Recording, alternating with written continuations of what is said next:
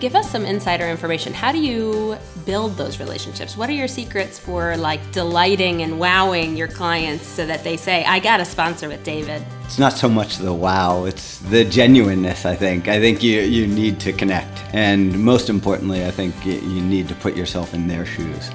And in any sales role, it's what is that person thinking? And what does that person need to succeed in their role? What's their selfish interest to it? And that's the number one thing from a wow standpoint.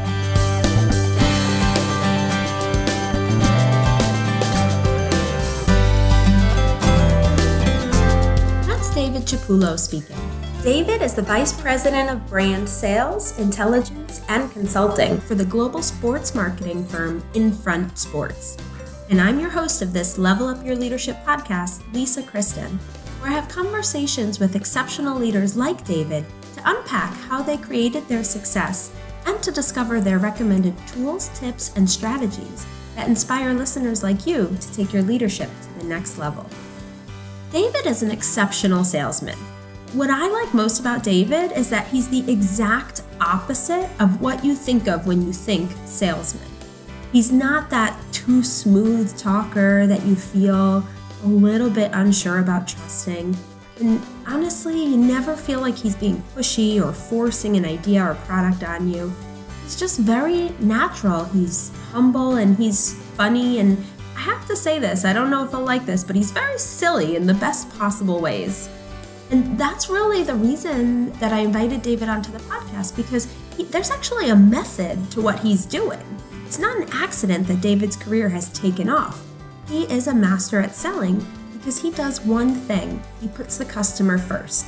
And I know that that's everyone's advice in selling, but what makes David different is the way that he executes on that.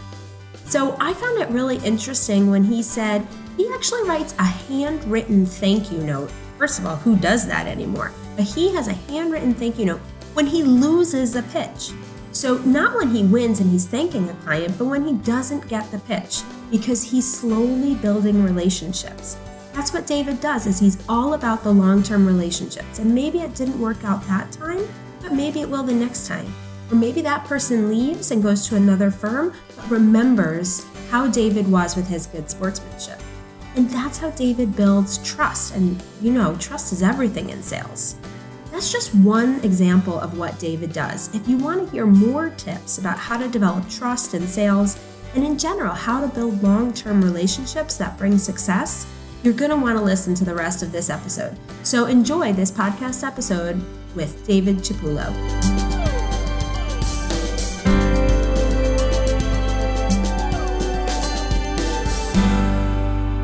Hey everyone, welcome back to another episode of Level Up Your Leadership. I'm here today with David Chiapullo. Welcome, David. Thank you, Lisa.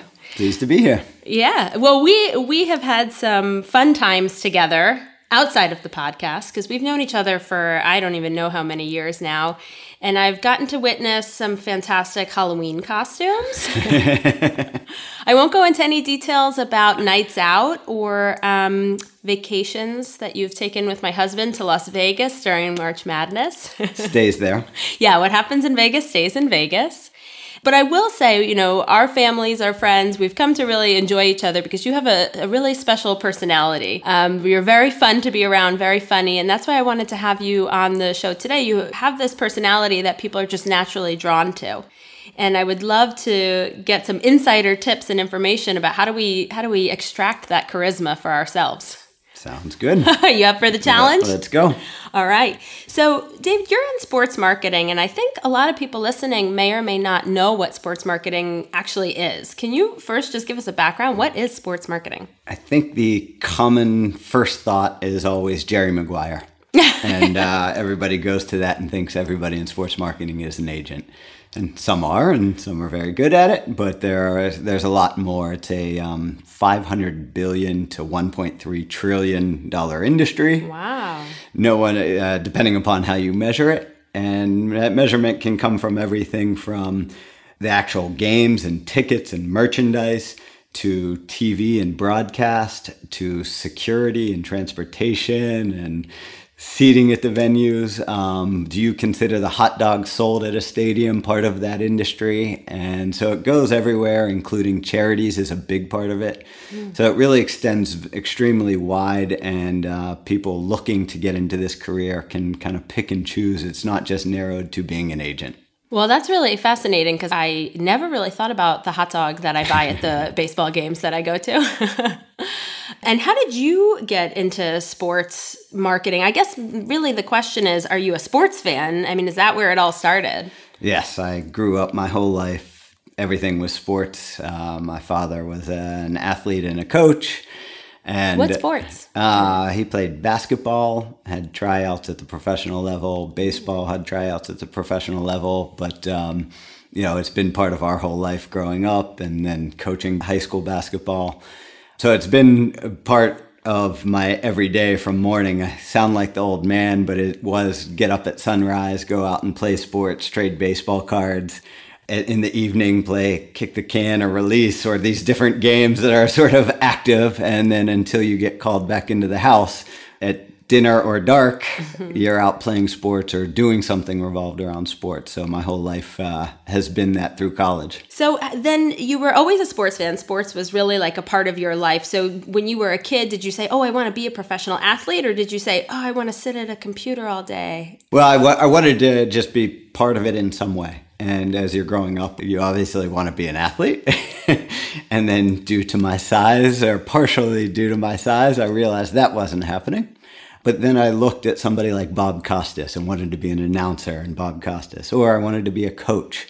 But then as you develop through university and schooling, you learn that there are other skills and other opportunities in an industry.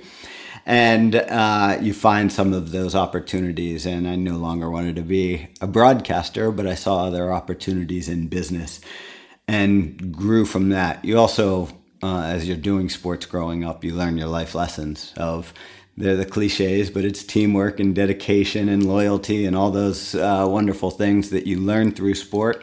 And you also have experiences. I grew up in white suburbia and played sports in that environment, but also it gives you the exposure to different races and cultures and opportunities. I went to a basketball camp as a 9-year-old, and you sleep on the floor of the YMCA, and I was the only white kid in the entire gym sleeping on the floor. And you realize and you learn life lessons. I was given the token MVP. I definitely wasn't the best athlete there, but I think they saw the heart and the desire and the obstacles to overcome in that situation. And I got a life-size Dr. J cardboard cutout that stayed in my room for years. So that sounds amazing. That sounds like the dream winning prize for a 9-year-old at basketball camp. It was a beaut. And so you had all these great experiences. You sort of learned about life, it sounds like. I mean, diversity, learning there are different people that do different things in different ways and look different from you. And you learned all these lessons. You said teamwork. We're probably going to come back to some of this because I'm sure that it influenced how you work in business, how you work with others, and how you have gone across your career and moved up across the ladder. But I want to take a step back and just talk to you a little bit about your first jobs that you had, because you were with a U.S. basketball team. Is basketball your first love? Basketball's always been my favorite. Yeah. So I saw that you were working for the Washington Wizards, the U.S. basketball team, and you also worked at the U.S. Olympic Committee. So how did those shape where you wanted to go within sports marketing? Because you said there are so many different places you could go even within sports marketing. I graduated from college at James Madison, and fortunately we got an internship with the U.S. Olympic Committee. Hopped in my old Honda Civic and drove across to Colorado Springs, and did a 3 to 4 month internship, which was the perfect way to start, because the Olympics and the USOC, it's very altruistic, and it is about the athletes. And we lived on the training center with the athletes, so we ate in their cafeteria, we hung out with them, we went out with them. And so it was really fun to be around, but it wasn't necessarily the NBA star, the NFL star. These were up-and-coming potential gold medalists.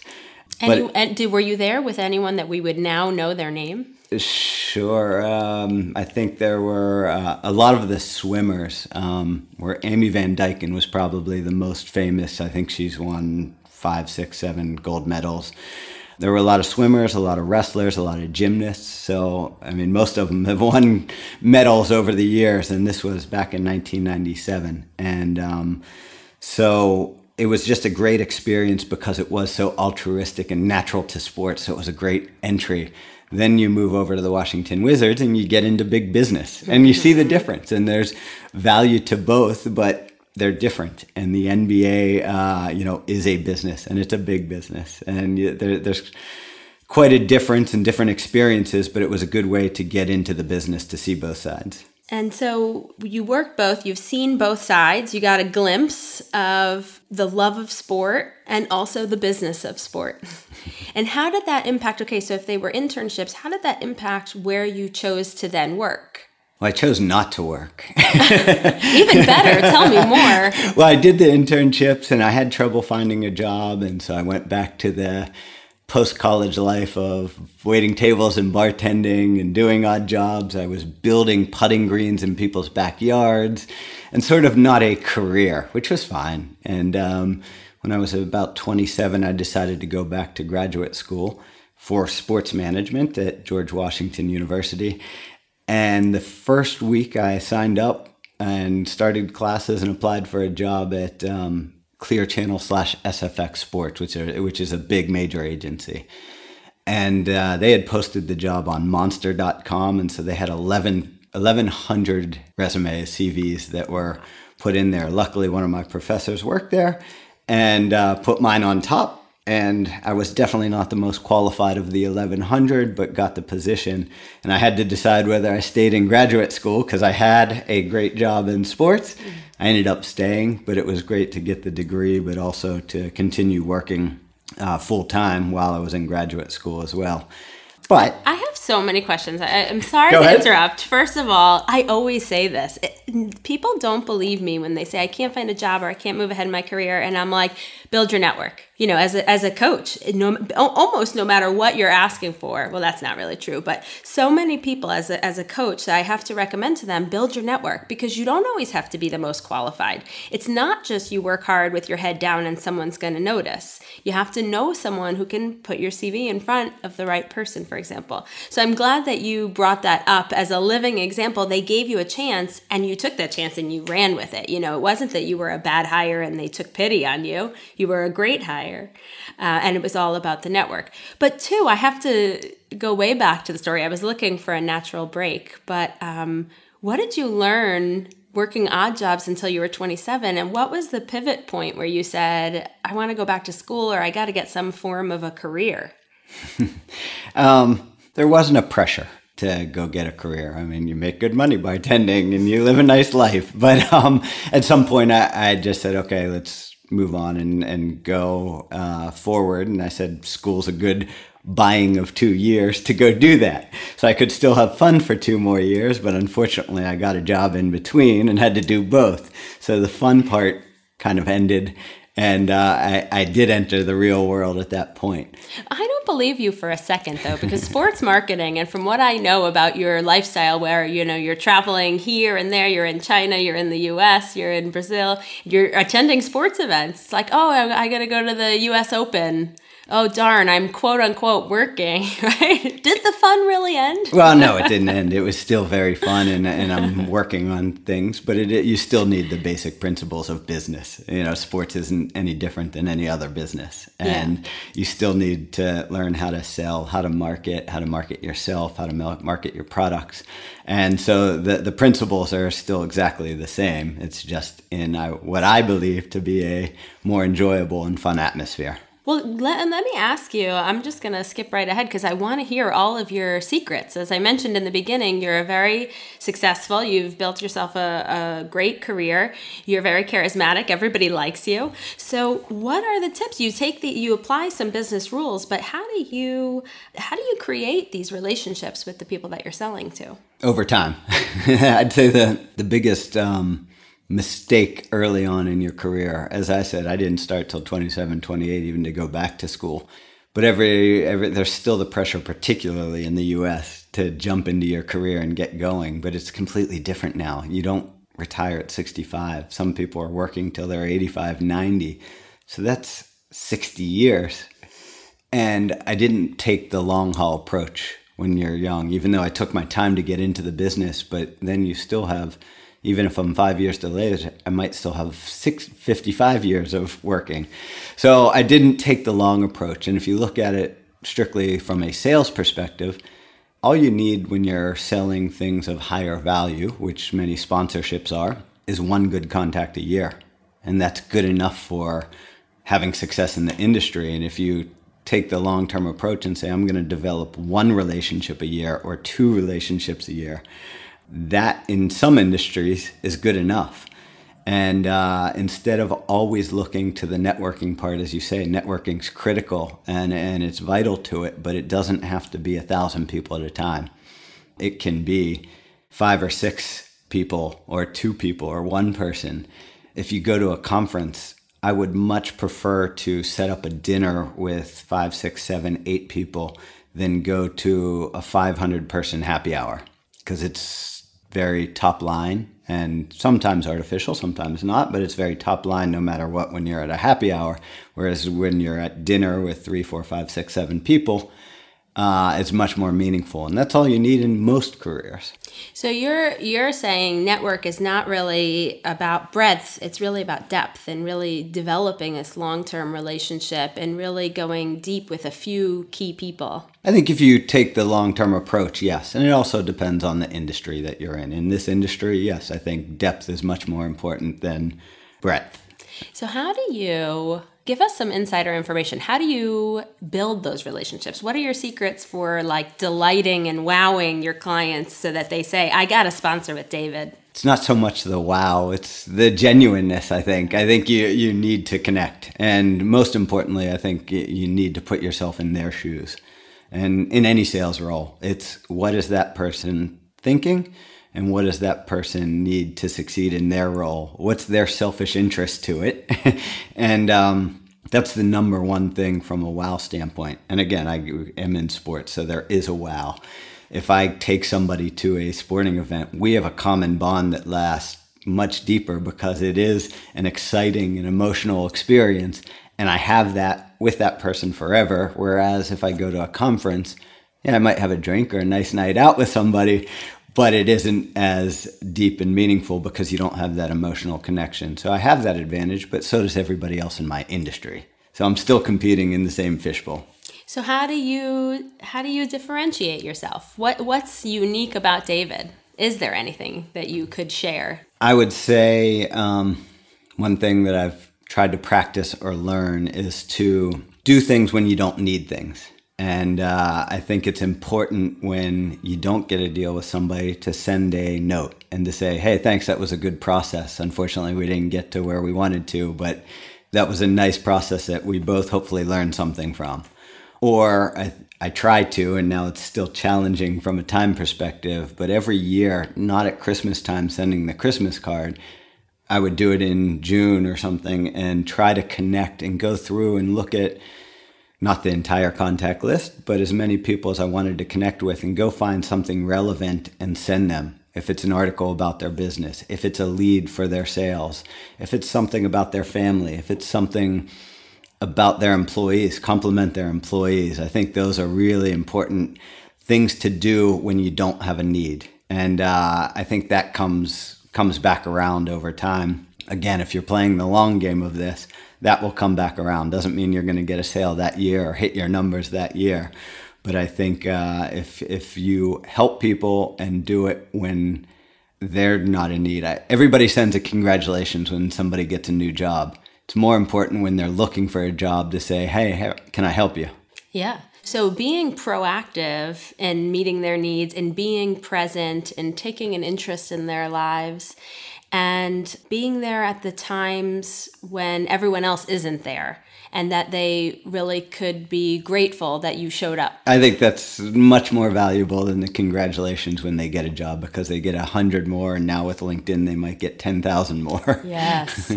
And I liked the sportsmanship that you said, even if we lost the game, you're still going to shake hands, right? You're still going to send a note and say, thanks for the process. And that stands out, that good conduct. I don't know what else to call it.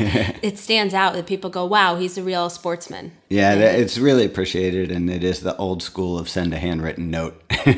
That's one of the things absolutely do, and I recommend to anybody coming up, a nice gift to one of your interns or junior staff is to get them monogrammed paper, or to send thank yous. It's a nice encouragement. If they have it, they might do it. That's a great tip. If I had an intern, I would do that. I'll apply. Yeah, I was just going to say, if anyone's listening and wants to be my intern. So tell me, you've worked all over the world, because you are American. You started working in America, but then you came over across the pond and you landed in England. What was that like, crossing cultures? That was exciting and fun. I was working for a company called Team Services. I was in Chicago and working on public-private partnerships, which is outside of the sports realm a little bit.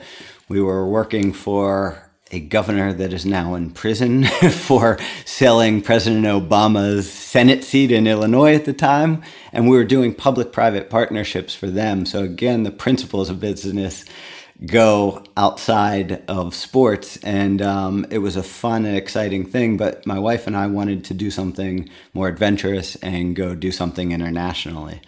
And we spent 30 days just traveling throughout Europe and cold calling. I ended up with 44 different meetings or interviews. Not all interviews for specific jobs, but I'm saying I'm coming here. And we traveled across Europe and set up 44 interviews. And had 3 job offers, very fortunate, and ended up with selecting the one with Liverpool Football Club. And we picked up, my wife did it sight unseen, and showed up in Liverpool, England. And, and it was an exciting time, but it was different, quite different. What's an example? Actually, I would love to know if you're working for a football club, in a British football club, you must have some crazy stories about attending the games or seeing the games. There's got to be something there, I'm sure of it, David. Well, the fans in Liverpool they're crazy. And I'm saying that as a Pittsburgh Steelers fan. I thought they were the most passionate fans in the world. But you show up in Liverpool and they live and die the football club, or Everton Football Club. But everybody in the city, it's constant. And it was really interesting because they were owned by 2 American owners, Tom Hicks and George Gillette at the time. And the fans were not big fans of the ownership group. They didn't think that they were true to the roots of the club. And there were protests and everything. So I came into this role, and it's great because you're with a big football club. Everybody wants to talk about it.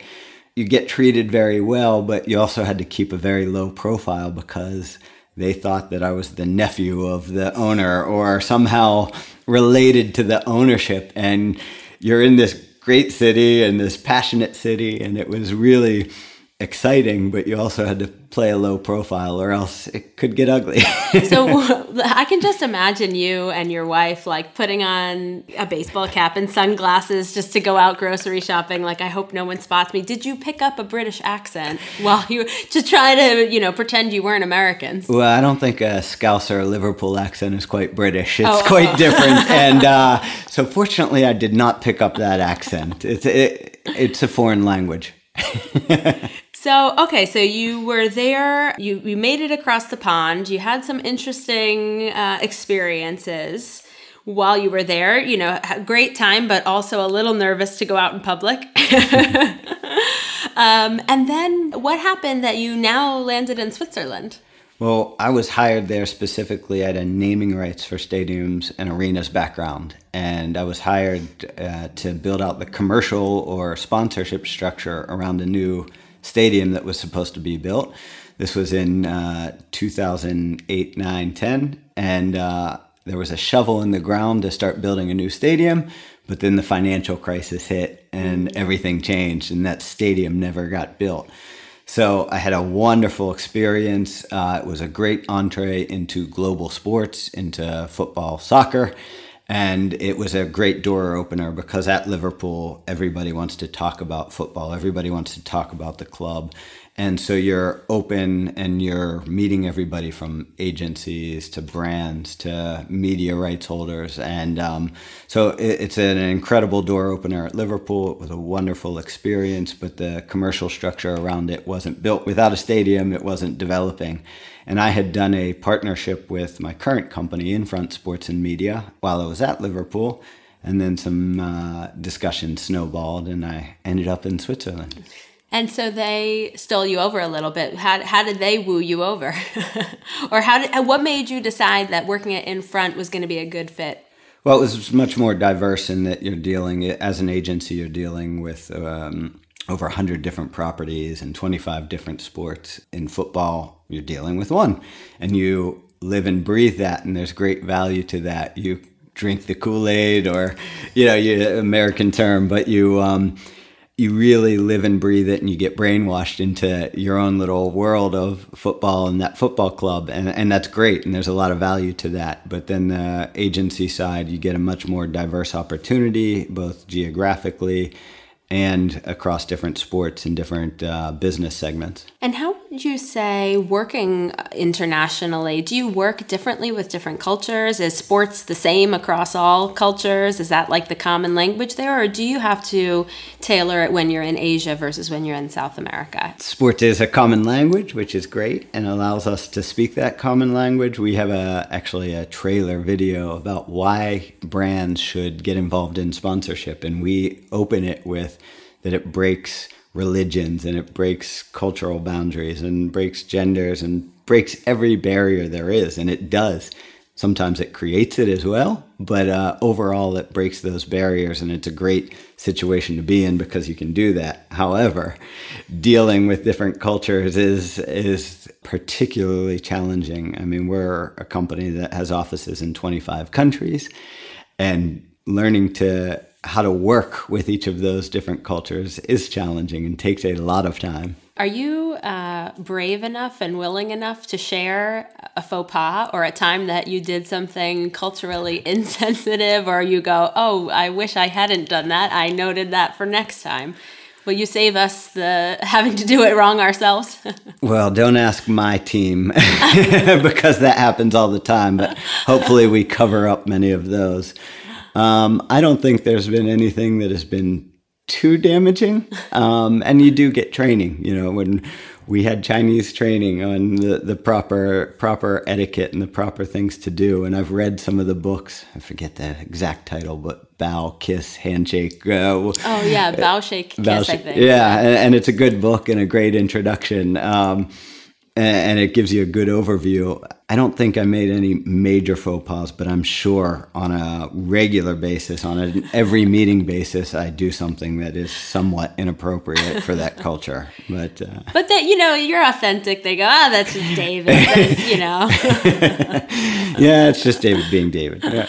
And what's something, you said, okay, you read these books and they were a great introduction. What's something that goes beyond, we can all read a book or take a class, but then the reality hits. It's that theory versus reality. What are some real life intercultural lessons you've learned, whether it's China or anywhere? Yeah, and I think it's, you can read, but you have to experience. I mean, even when I go back to the States now and you try and explain, you can explain it and there's an understanding, but not a comprehension.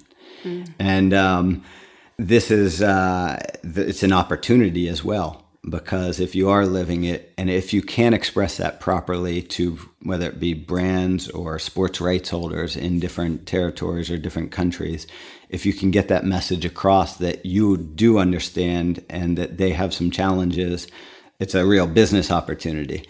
I'd say I see a great one with the U.S. in that, yes, there are a lot of different cultures and a lot of different areas of the U.S., but you're still only dealing with 1 to 2 languages. You're only dealing with one set of media and broadcasters. And so the marketing is much different. People say it's much more advanced. It's just different. They do go deeper, but what a lot of times American brands that we're working with, they don't understand that in Asia, there's over 50 different languages. Well, how do you market your brand to 50 different languages? They look at Europe and Asia as kind of one market, but it's not. And the education of that and getting that point across is extremely challenging, but also valuable to those brands if you can show them how to do it. So once again, I really hear this coming across. It's that you're showing value to your customers and being able to say, I'm doing everything I can to be in your shoes. And I'm not just doing a generalization. I'm not just saying, oh yeah, I get it. Oh, you have a lot of languages. No, I feel the pain that's associated with it. And because I feel the pain and because I understand it and comprehend it, here are some solutions because I care and because I actually get what the real problem is.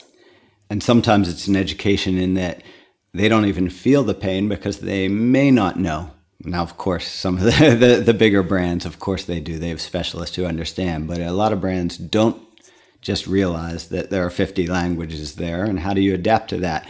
And what are the best ways to send your brand message across those 50 different languages in hundreds of countries across Asia? So it's not only putting yourself in their shoes, but also trying to educate without necessarily coming across as ostentatious or... You don't want to be a condescending jerk? Exactly. Why? How weird. It's not helpful in sales.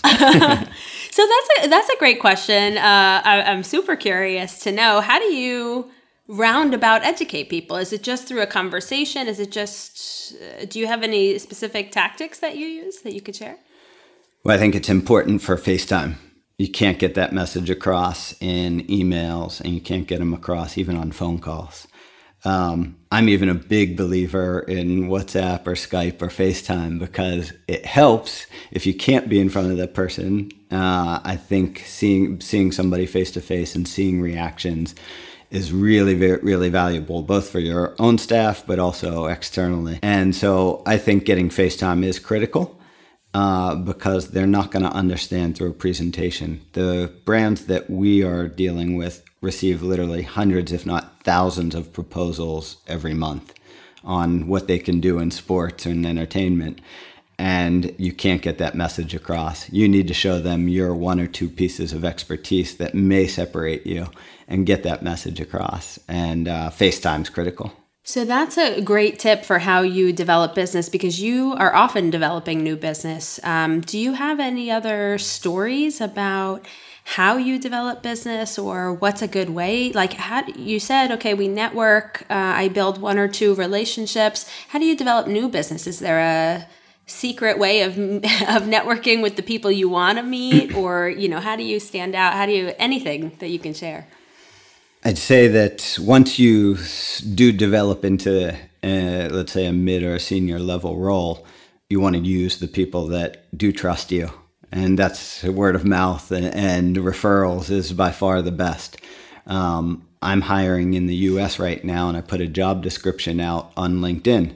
And I went to my 2 or 3 closest contacts who do trust me and said, hey, can you post this as well, or reference this and say, great opportunity with a trusting person and company.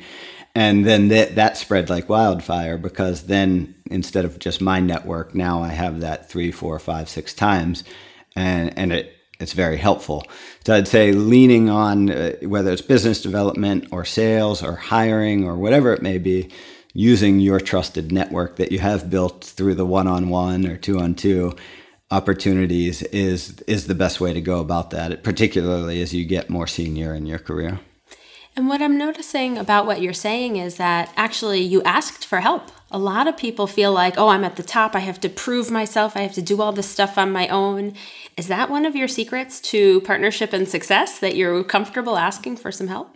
It's challenging because you don't always do it too. Some of the traits that allow you to progress in your career also become detrimental as you get more senior, and whether your ego or pride get in the way, and it does for almost all at some point, it's a balance and it's a check. And I recently had some of those checks, and it's critical that you do have those checkpoints because it occurs.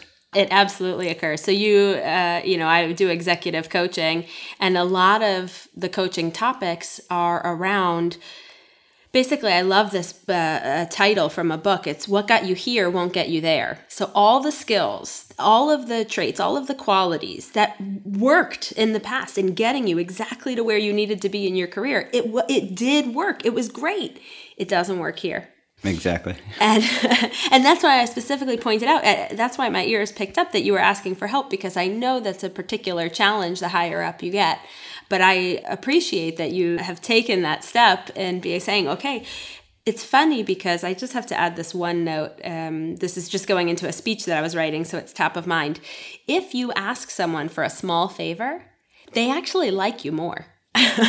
Yes. So it could also be a great strategic tool for you to use as you're building your partnerships, because they feel like they rationalize to themselves, I must really like that person if I just did them a favor. Exactly. And so they actually like you more. So if you're looking to build a relationship, one way could be asking for a small favor. Yes, and also then they do come back to you sometimes. It's not a quid pro quo, especially if it's a deep, meaningful relationship. It's not a quid pro quo, but if they feel comfortable asking you for a favor, then it just grows. Again, that relationship grows and grows. So you've just built a trusted relationship and a trusted environment that you guys can rely on each other. So let me go to the opposite of that. So when you're in negotiations, which many people think of negotiating as a conflict mode where you're arguing with someone else or you're trying to get something and the other person's trying to get something, do you have tips on how you handle negotiations? Negotiating is a tricky one. I set up a conference internally for our entire sales staff several years ago with the Schranner Institute, and the guy was a former German police officer / whatever the German FBI is, and he would come in for crisis negotiations. Wow. And now he does stuff for the UN and World Health Organization, and he comes in. And again, most of my colleagues on the sports side were saying, yeah, but this doesn't really relate to what I do. Well, it does. Again, those principles are exactly the same, unique circumstances, but exactly the same. And he was really, really entertaining about hostage situations and everything else, and he relating it back to our business. For me, as we talked about, the cultural is a big, big challenge on the negotiations, because getting from A to B in, let's say, an American or a British mindset is different from an Indian or a Chinese mindset. One is not right. They're just different. And it makes it extremely challenging. And again, I think you fall back on the principles of putting yourself in the other person's shoes and what are they trying to achieve out of it. There are some other tips, I think, in that the higher up in an organization you go, the fewer justifications you need. You need more storylines. You need a theme. You need a concept that a CEO or a CMO can go to the market with and say, this is what we represent and this is what we do. Whereas if you're dealing with a sponsorship director or somebody on a mid to senior level, they're looking to justify rationally and an ROI perspective on how to do that. And that's fair. That's, again, neither one is right. They're all doing their jobs, but you have to keep that in mind when you're talking to the people. The higher up, the fewer messages, but the stronger story. And the lower in the organization, the more rationalization, job justification, and ROI you need. Most people don't differentiate like that within the organization, that, the higher up they are, the more strategically that they're thinking, or the way that they're thinking about how they can craft this message to their stakeholders. How do you go about building this brand story? Well, you have to have a story, even from the first one. Now, that story will change as you learn more about the different brands that you're dealing with. But you have to go in, and one of my beliefs is you go in and shoot, and you might miss the mark, but if you show creativity and thought, that gets you through the door to then craft that message. I'd say too many people nowadays come in and say, oh, it's a whiteboard. And they put the onus on the person that you're pitching to come up with the story and come up with the solution. Yes, it is a whiteboard. You know that, they know that, but come in with a solution, come up with a proposal. And again, most of the time you will miss the mark because you don't know exactly what that organization specifically wants to achieve. But if you miss, you show the creativity, and then they trust you a little more, and you just dovetail into another story. So I like that because you're talking about being proactive and, again, always giving to the client. So you're not just showing up and saying, all right, how can I help you? But you're saying, I've really thought about this. I've put care, I've put effort in. We're going to be creative about it. I'm always curious behind the scenes, how many iterations does it take? Even if you know it's going to be wrong, how many iterations do you guys go through before you'll pitch to a client? And I'm sure it varies a little bit, but... Yes, it's where you are in the process. I mean, on the first one, everything in sales in general, you're balancing the dedication of time to customization or tailoring a package. And that's probably one of the biggest challenges our entire sales force has is what is that balance? Is it a numbers game or is it really great ideas? And again, depending upon what you're offering or what you're pitching, it can vary. Sometimes it is a numbers game if you're just looking for brand awareness. If you're looking for signing up people to buy something or just acquiring names through a CRM and a database, then it has to be more strategic and more detailed. So that balance is really, really critical. And so the first time you give it a go, you show your thoughts, and there aren't too many iterations just because you don't have the time. But when you go back, you better be prepared. And those iterations may be 2, 3, 4, 5, 6 different iterations because you put different eyeballs on it. And again, you're going to miss the mark, and you never know what the other side of the table will catch their eye. And I've learned that when you're going through a presentation, you think you have the best point that you're making, and then they pick up on one minor thing that you're like, oh, okay. Great, yeah, no, that's our favorite too. Yeah, totally, I was planning that. So sometimes clients see something and just say, love that, let's go and run with that. I'd love to hear a story when a client is not so favorable. If you can share, how do you deal with the difficult clients? So you go in, you go for a pitch, and you know it's going to miss the mark, but has there ever been a really difficult client or a story where it wasn't easy to handle? I've never had a difficult client ever. They're all wonderful. I love every single one of you. No, of course, they're all, like I said, they're all different, and they may be different for objectives of what they want to achieve in their business, or they may be different, again, culturally getting from A to B. We have different scenarios where some brands are looking for brand awareness. We just recently activated for my parent company, Wanda, is a Chinese conglomerate, and they did a partnership with FIFA. And their goal was to bring their brand to the world and just create brand awareness. Whereas in another case, worked with Abbott Laboratories. It's a pharmaceutical out of Chicago.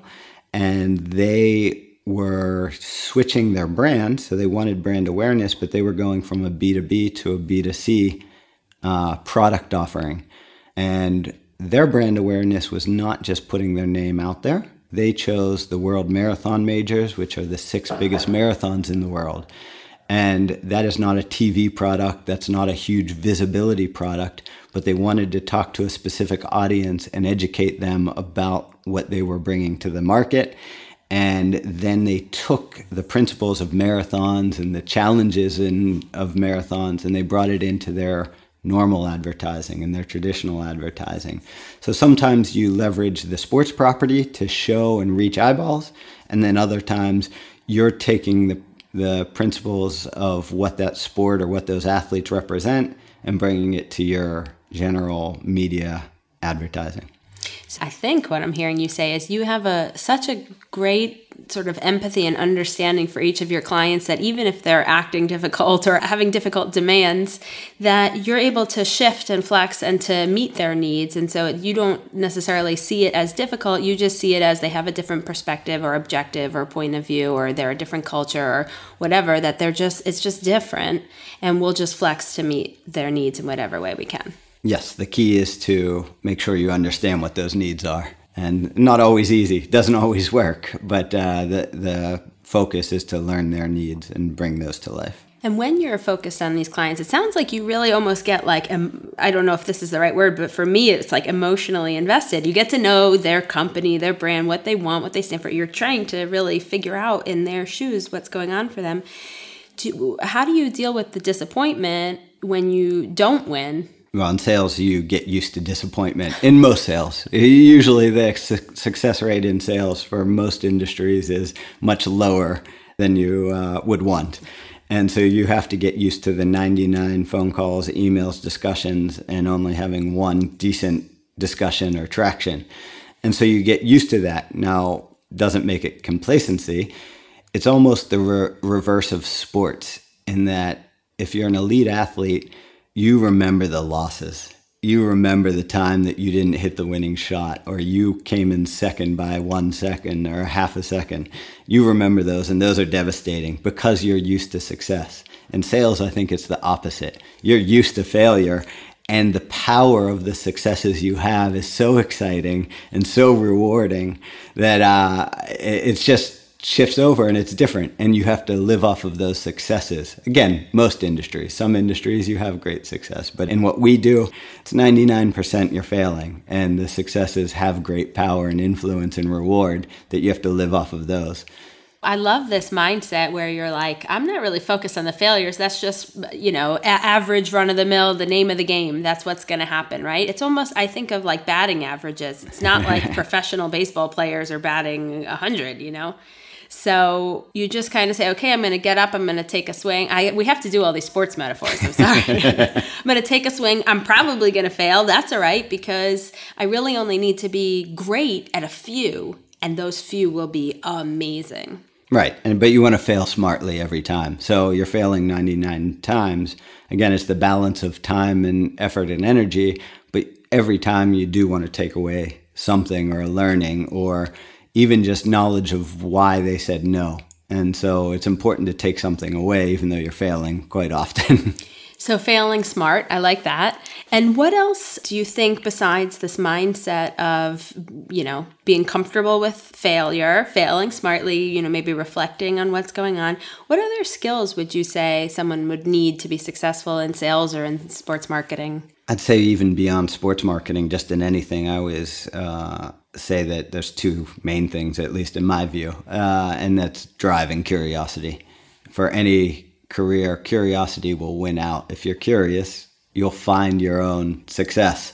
It's not financial all the time. It's not holiday days. It's whatever you make of it. If you're curious about any topic, I think the combination of curiosity and drive, and you'll have success in your career no matter what. And that's always whenever I talk to universities or talk to younger people in the industry, those are the two things. And it's hard because curiosity doesn't come naturally to everybody.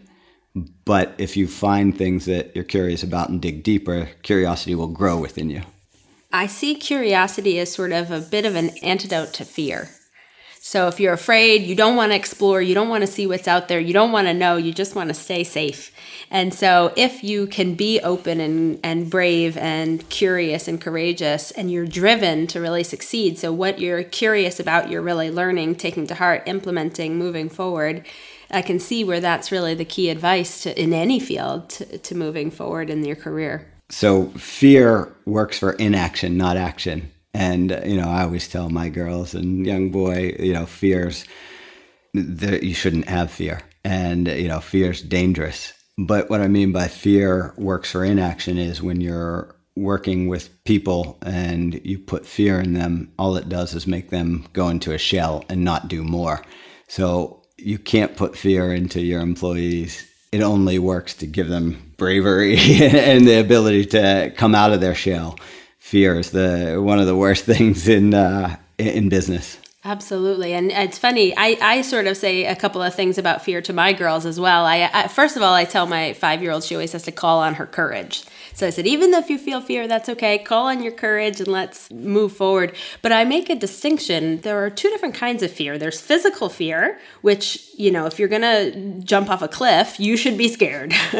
But then there's this psychological fear. And I think that's what you're talking about is the psychological fear, whether it's imposed by a boss or the management or a team member, or it's just by yourself where I'm just afraid to fail, or I'm going to look stupid when I give this presentation, or I don't want to call because I don't want to get rejected. That's the fear that really holds you back from action. And it's certainly the opposite of curiosity and drive, which is what's going to get you to move forward in your career. The feeling of fear can be good and push you, but if you let it overtake you, it's bad. And as the wise Bruce Springsteen once said, fear is a dangerous thing in one of his songs, and it is. Yes. Well, I have to say this to you because this is what U.S. Olympians use. They don't say, if you ask them before the Olympics, oh, are you nervous? Or say, I'm not nervous, I'm excited. So they take those fear signals in their body with this negative emotion and they reinterpret them in this new way where they're like, I'm not nervous, I'm excited. I'm not afraid, I'm motivated, right? So you can reframe a little bit of your fear and use it as a motivator. Let me ask you this. What would you say in summary is your number one piece of advice for listeners for how they can level up their leadership? Smile. I do that. See, that's good. You're doing it. You're doing it. It helps you, and it helps the people around you. And I mean, it's a simple thing. But I actually, even before presentations or going into something, I'll put on a song that makes me smile, or I'll think of something that makes me smile because it does change you. It's proven. The endorphins go to your head and it changes you. So Smile. It's pretty simple. I like that. And it also, in terms of you talking about building relationships, smiling also creates a bit of a connection. So that's a nice one. I'm going to walk around smiling all day. People might be like, why is she grinning like an idiot? But I'm going to say, I'm taking David's advice. You do anyway. Yeah, I'm a natural smiler. People who listen to the podcast regularly always hear me laughing while my guests are talking. It's probably overpowering. So let me, we've talked about so many different topics and I really feel like I've picked your brain. Is there anything that I haven't asked you, though, that you'd like to share with listeners? I have too many.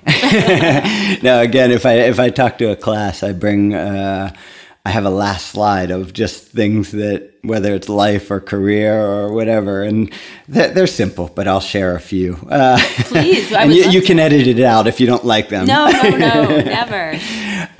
When you travel, bring a safety pin. Always have a safety pin on you. Put a pair of scissors next to your kitchen sink. You use them all the time. WD-40 and super glue are your friends. I'm loving these tips. These work in so many scenarios. Take time to do basic skills that you know you're going to do through the rest of your life. And those aren't necessarily what you would think. Go watch a YouTube video on how to search the internet. You do it every day, probably 5 to 10 times a day. Take a half an hour to figure out how to do it efficiently. That's going to save you a ton of time. Oh, I have to give you a side note. I just taught someone when they're searching, they could do a minus sign. And then they get, and they were like, and they're a millennial. I mean, it's not like, someone who didn't grow up with the internet. And I said, so now I'm going to say, take the 30 minutes. It would save you how many years over your life? It's amazing. I don't do all of these, but learn to speed read. That's valuable. I can't call myself a speed reader, but I know how to skim well. It's easy. Go look online. Tim Ferriss has a class on it. Learn how to travel cheaply. You're going to travel in life. Learn how to do it efficiently and cheaply. Learn how to take pictures. Don't always take pictures from so far away. And I know one of your pet peeves, don't send somebody 1,000 pictures. Send them the ones that are relevant to them, that look nice. Don't make them go through all of them. I hope my mother-in-law is listening. No, I'm just kidding. Low blow. Don't select a career that you're passionate about.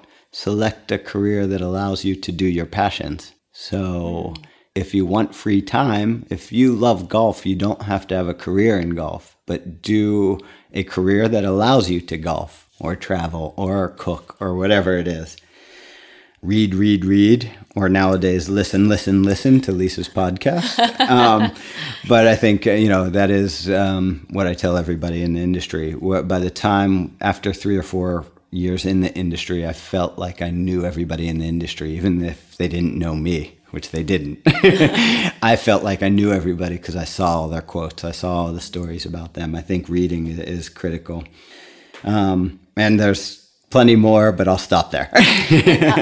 These are all great pieces of advice. And I want to add one last thing about reading, which is so many people are looking today for this edge, this performance edge. How am I better or how do I steer clear as the machines are coming and artificial intelligence comes? And creativity and innovation are tops on everyone's list. What are the skills of the future? What do I need to succeed in my job? And people are very surprised when I say innovation and creativity and new ideas, they come from having this background from lots of different places. And reading is the fastest, cheapest, easiest way to have a ton of various experiences, which you can then later connect together to come up with this quote unquote innovation. But you have to have seen, travel is a great one to do as well. When you experience something new, your brain can connect it back to something old that's been there. So maybe you go to travel somewhere, or you've read this new book, and now you say, how does that change the way I've been doing my job now? And you can bring innovation in simply through new experiences, new ideas. I'll add one more then. Yeah. It's why Michael Jordan was so great is every offseason he picked up one new specialty, whether it was a turnaround jump shot. The next year it was a three-point shot. The next year it was a defensive strategy. Well, same thing again, if you're playing the long play of your career of whether it's 30 years or 60 years or 80 years, pick up something new every year. Learn something new. Kind of make it, a goal of yours each year to pick up one more skill set that just adds to your repertoire, and then who knows where your career goes. And I love that, and it ties back to something you said earlier, which is you're in it for the long haul. Have some patience. You don't need every skill now or tomorrow. Pick one skill, learn it, do it right. And then pick up a new skill, learn it, do it right. Because over the long haul, you're not burnt out. You actually know how to do the things. And you've acquired this massive skill set. And it's easy and can be fun. Amazing. Thanks so much, David, for joining me here today. Thank you, Lisa. It's been fun. Thanks for listening to another episode of Level Up Your Leadership. If you're interested in learning more about today's guests and the topics we've discussed, check out the show notes on www.lisakristen.com/podcast. If you enjoyed the podcast, please go to iTunes to subscribe. While you're there, it'd be great if you could rate and review the show. And if you really like the show, I would appreciate it if you shared the word on social media. As always, thanks again for listening.